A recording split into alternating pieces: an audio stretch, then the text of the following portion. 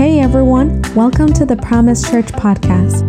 At the end of this episode, please take a moment to like us and follow us on Facebook and Instagram at My Promise Church. And to see what else is going on around here at Promise, please visit us at mypromisechurch.com. We hope this message you're about to listen to ministers to you and changes your life. Enjoy.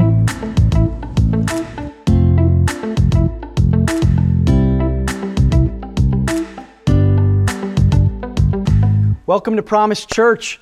I'm so happy you are joining us for a very special Easter Sunday.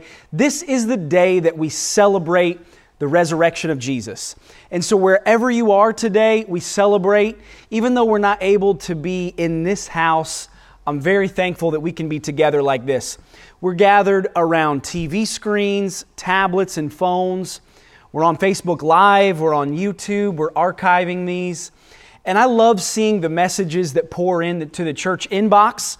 I love seeing people do their own posts and tag Promise in pictures as they're gathered around screens as a family and just worshiping together. So let us know you're here.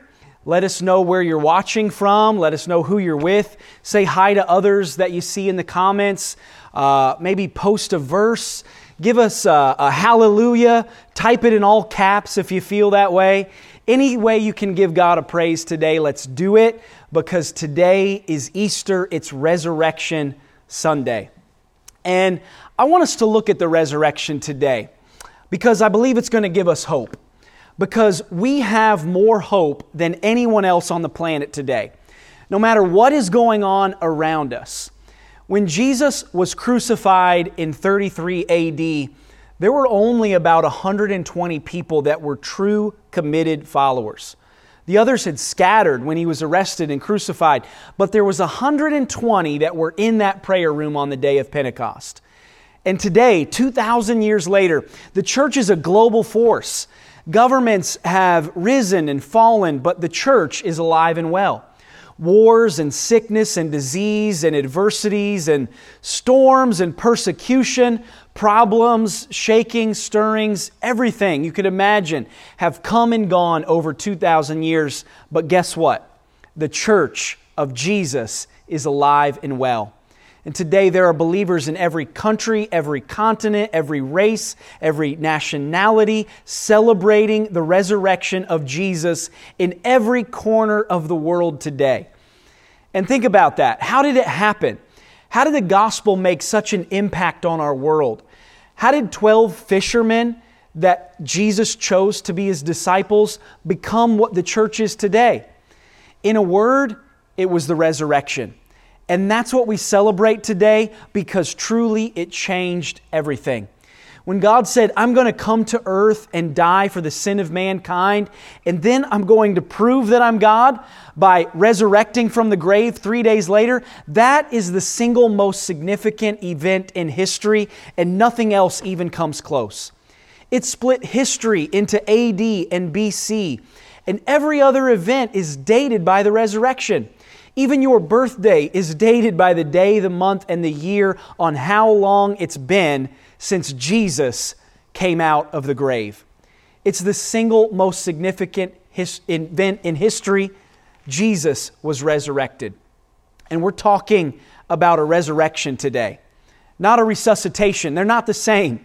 People get resuscitated all the time. If you faint, we can resuscitate you. If you get knocked unconscious, we can bring you back to consciousness. There are people who will even technically die for a few minutes. Their heart stops beating and their heart can be restarted. That is resuscitation. But resurrection means you've been buried in the ground for 3 days and then you come back to life. Only Jesus has done that. That is not resuscitation, church. That is a resurrection, and that single event changed all of history. And what it did is it turned the disciples from being discouraged, from being defeated, from being depressed, into courageous and contagious people that were filled with hope. And they began to spread the gospel message everywhere. Because when they saw Jesus had come back to life, it changed everything. And what I want to do on this Easter Sunday, in the middle of everything that's going on, there are so many challenges in our world today. There's so much uncertainty, but in the midst of everything, I want us to look at why today we, as the church, are the most hopeful people on the planet. We have more hope than anybody else. And truly, there's no contest. We have hope beyond this world. We have hope beyond this life, beyond every circumstance this world could deal us because of what Jesus did on Resurrection Sunday. I want to tell you today that we have hope because we are forgiven. You can be completely forgiven right now, today. Jesus repeatedly said over and over, I'm going to die on the cross. I am the Lamb that will pay for all of your sins. He said it over and over. And then He said, I'm going to come out of the grave 3 days later just to prove that the debt of sin and death is paid for and I am who I said I am. Now, if He hadn't done the second part, then really the first part wouldn't matter too much. If He didn't come back to life, then I have reason to doubt that He really did pay for our sins, but the two go together because death could not hold Him. That means that the debt of sin was paid and now death has no hold on us. The Bible gives us this picture of Jesus as many things. It says He is the rock. He's the way, the truth, the life, the good shepherd, the bread of life, the vine, the door, the great physician. He's the friend that sticks closer than a brother. He is the author and the finisher of our faith. He is our strong tower, the Alpha and Omega, the bright and the morning star, the Lion of Judah, the Prince of Peace, the King of Kings, and the Lord of Lords. And yet the very first time that Jesus stepped on the scene, John the Baptist saw Him from a ways off. And his mission, His stated mission was to prepare the way for Jesus. But when he saw Him from afar off, the way He introduced Jesus to the world, His introduction to the stage was, behold, the Lamb of God who has come to take away the sin of the world.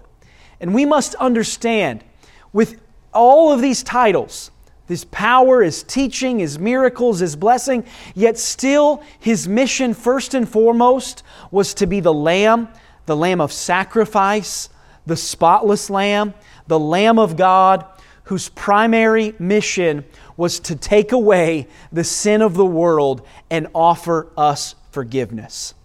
That is what Easter is all about. He paid the price of sin, and the receipt is the resurrection. Forgiveness is for me and for you. And now I'm not facing judgment. I have nothing hanging over me because I have been completely forgiven, and you can have forgiveness today. I believe we can have hope today also because we have no fear. Because of the resurrection, we have forgiveness, but also because He came out of the grave, we can live without fear. Because His resurrection gives us hope beyond the grave. So that now we're no longer afraid of death. Death has no power over us, so there's no reason to be afraid. I mentioned on my Good Friday devotional that when Jesus died on the cross, one of the things He did is He broke the power of death, and with it the fear of death. Fear of death is a fear that everyone wrestles with. It's because it's unknown. We don't know what's waiting beyond. But the resurrection changed that. He came back to life. He entered into death and then came out of death. Understand this today. If Jesus had not resurrected from the dead, you wouldn't even know that there is life after death. You wouldn't know it. You might guess it. You might say, well, I hope there's life after death, but we don't really know. You'd have nothing to prove it with. But because Jesus came back and said, I have conquered death, and I have the keys to death and hell, meaning I can unlock death and give you a way out the same way I came out, that gives us hope, and we no longer have to fear. This is what Jesus promised us in John 11 and verse 25. He said to her, I am the resurrection and the life. He who believes in me, though he may die, he shall live. We have that hope today beyond the grave. And when Jesus died, they buried him in a tomb. In those days, they buried people in caves, and they would put a stone in front of the cave. And when someone would die, they would open it and put someone in and roll the stone back. They did this because entire families for generations would have a family tomb. And there would be a lot of people buried in the same cave.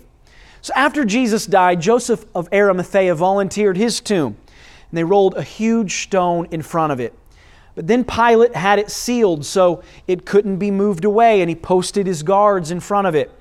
The disciples of Jesus, they were scared to death. They ran and they hid. They were afraid. None of them now believed that the resurrection would happen. They're afraid. They're confused. They're thinking that they are going to be executed next because they had been seen with Jesus. And so they've run away and they're in hiding. But 3 days later, on that resurrection morning, one of the women that was with the disciples, Mary Magdalene, she decides that she's going to go visit the tomb. But when she gets there, she finds that the stone had been rolled away. There's nobody there, and the grave clothes that had wrapped Jesus up, they are folded and sitting there on the step of the tomb. By the way, some people have said, well, maybe they stole the body. If you steal a body, you would steal the body with the clothes on it. There would be no reason to take the clothes off of the corpse and steal the body. If you're going to steal a corpse, you might as well steal it with the clothes on it. But she found the grave clothes are left there. And then, all of a sudden, she hears a familiar voice. She turns around and Jesus is standing there. And He says to her, "Mary." She immediately knew it was the Lord. And Jesus says, "Go and tell the disciples that I am alive." And so Mary runs to the house where the disciples are in hiding. The door was locked. She knocks on the door. They let her in. And she says, "Jesus is alive. I've seen Him." And you know what these great men of faith did? They doubted her. None of them, not one of them, believed her. They said, "Mary, you've seen a ghost. You're just grieving." They didn't believe her at all. So the point is, even the disciples, none of Jesus' followers, actually believed that He had come back to life until they became eyewitnesses of it themselves. I think we have to put ourselves in the story because we know how it ended. But if we were one of them and you saw somebody walking down the street that you knew had died 3 days earlier, you would have all kinds of emotions. You'd be in shock. You'd be confused. You would never forget that moment. And it would be utterly life-changing. It would change how you saw life and death. It would give you a hope that there is life after death. One of the things that's difficult to explain without the resurrection is the sudden change in the disciples. Because at the cross, at Calvary, they were afraid. They scattered. They ran away. They were defeated. They were demoralized. They were in hiding, even denying that they ever knew Jesus. Then, all of a sudden, there's a pivot. They're ready to preach the name of Jesus, even if the Roman Empire is coming after them. What happened? They saw Jesus alive after His suffering. Now they have no fear. Now they have boldness. Why? Because they saw Jesus alive. 2 Peter 1:16 said, "For we did not follow cleverly devised stories when we told you about the coming of our Lord Jesus Christ in power, but we were eyewitnesses of His majesty." And not only these original 12, but Jesus stayed on earth for another 40 days, walked around Jerusalem for 40 days. That's why so many people began to be believers in Jesus, because so many of them were eyewitnesses or they knew someone who was. Here's what it says in Acts 1:3. After His suffering, He presented Himself to them and gave many convincing proofs that He was alive. He appeared to them over a period of 40 days and spoke to them about the kingdom of God. Later in Acts chapter 4, Peter, after the lame man was healed, Peter was arrested, beaten, and threatened to never preach about Jesus again. His logic was simple: I would rather obey God than men. And then he said in verse 20, As for us, we cannot help speaking about what we have seen and heard. The resurrection changed His disciples from hiding in fear to boldly telling what they had seen and heard, even under the threat to stop preaching Jesus. They no longer feared man. They no longer feared death, because Jesus had overcome the world and defeated death and hell. And we have that same hope today. This world has a lot of uncertainties, but it doesn't have a hold on me, because we have hope beyond this world. Death no longer has a hold on us, and so we no longer have to fear. We have hope today because we have God's Spirit inside of us. We have hope today because we can all be filled with the Holy Spirit. It's God's Spirit inside of us. The night of the Lord's Supper, He said to the disciples, I'm going to be leaving. It's time for me to depart. I'm going back to heaven, but I'm going to send my Spirit to be inside of you. Now, at the end of 40 days, Jesus ascends back up to heaven, but before He did, He tells them, He says, don't do anything until you receive the Holy Spirit. Don't try to do anything in your power. Wait, it is the promise. In Acts 1 and 8, Jesus says this right before the ascension, but you will receive power when the Holy Spirit comes upon you, and you will be my witnesses in Jerusalem, in all of Judea and Samaria, even to the ends of the earth. And then exactly 10 days later, on the day of Pentecost, the Holy Spirit filled everyone who was in that prayer meeting. I want you to know today that God does not intend for you to go through life just on your own power. He wants you to receive His love, His joy, His peace that all comes from His Spirit. It gives you a supernatural power and advantage and additional ability that you would not have on your own. Now here's the amazing thing. The same power that resurrected Jesus from the dead, that split history from AD to BC, that same power is available to us. Look at it in Ephesians 1, 19 and 20. It says, according to the working of His mighty power, which He worked in Christ when He raised Him from the dead and seated Him at the right hand in the heavenly places. What's this saying? It's talking about the power of God's Spirit in our life. You might say, well, what does that mean to me? Resurrection power can raise dead things. Could raise a dead marriage. Could resurrect anything in your life today. If God's Spirit can resurrect a dead body, it can resurrect a dead dream, dead purpose. It can do amazing things in your life. It's all easy for the power of God. So what is this power? It's power to be free from your past. It's power to face tomorrow. It's power to start over when you feel like giving up. It's power to overcome habits, hurts, and hang-ups that are holding you back. It's the power to keep going when you feel like giving up. That is the power that is available to us, and my prayer today is that you would be filled with the Holy Spirit. We have hope today, finally, because we have heaven. We have heaven to look forward to. I want to say this so strongly today. This is not heaven, this is earth. And we have the most hope because we have an eternal home waiting for us. Jesus said, I must go away, and where I'm going, I'll prepare a place for you. And when I return, you can come with me. We know that death is not the end. It's just a transition to our eternal home. In fact, you're going to spend far more time on that side of eternity than on this side.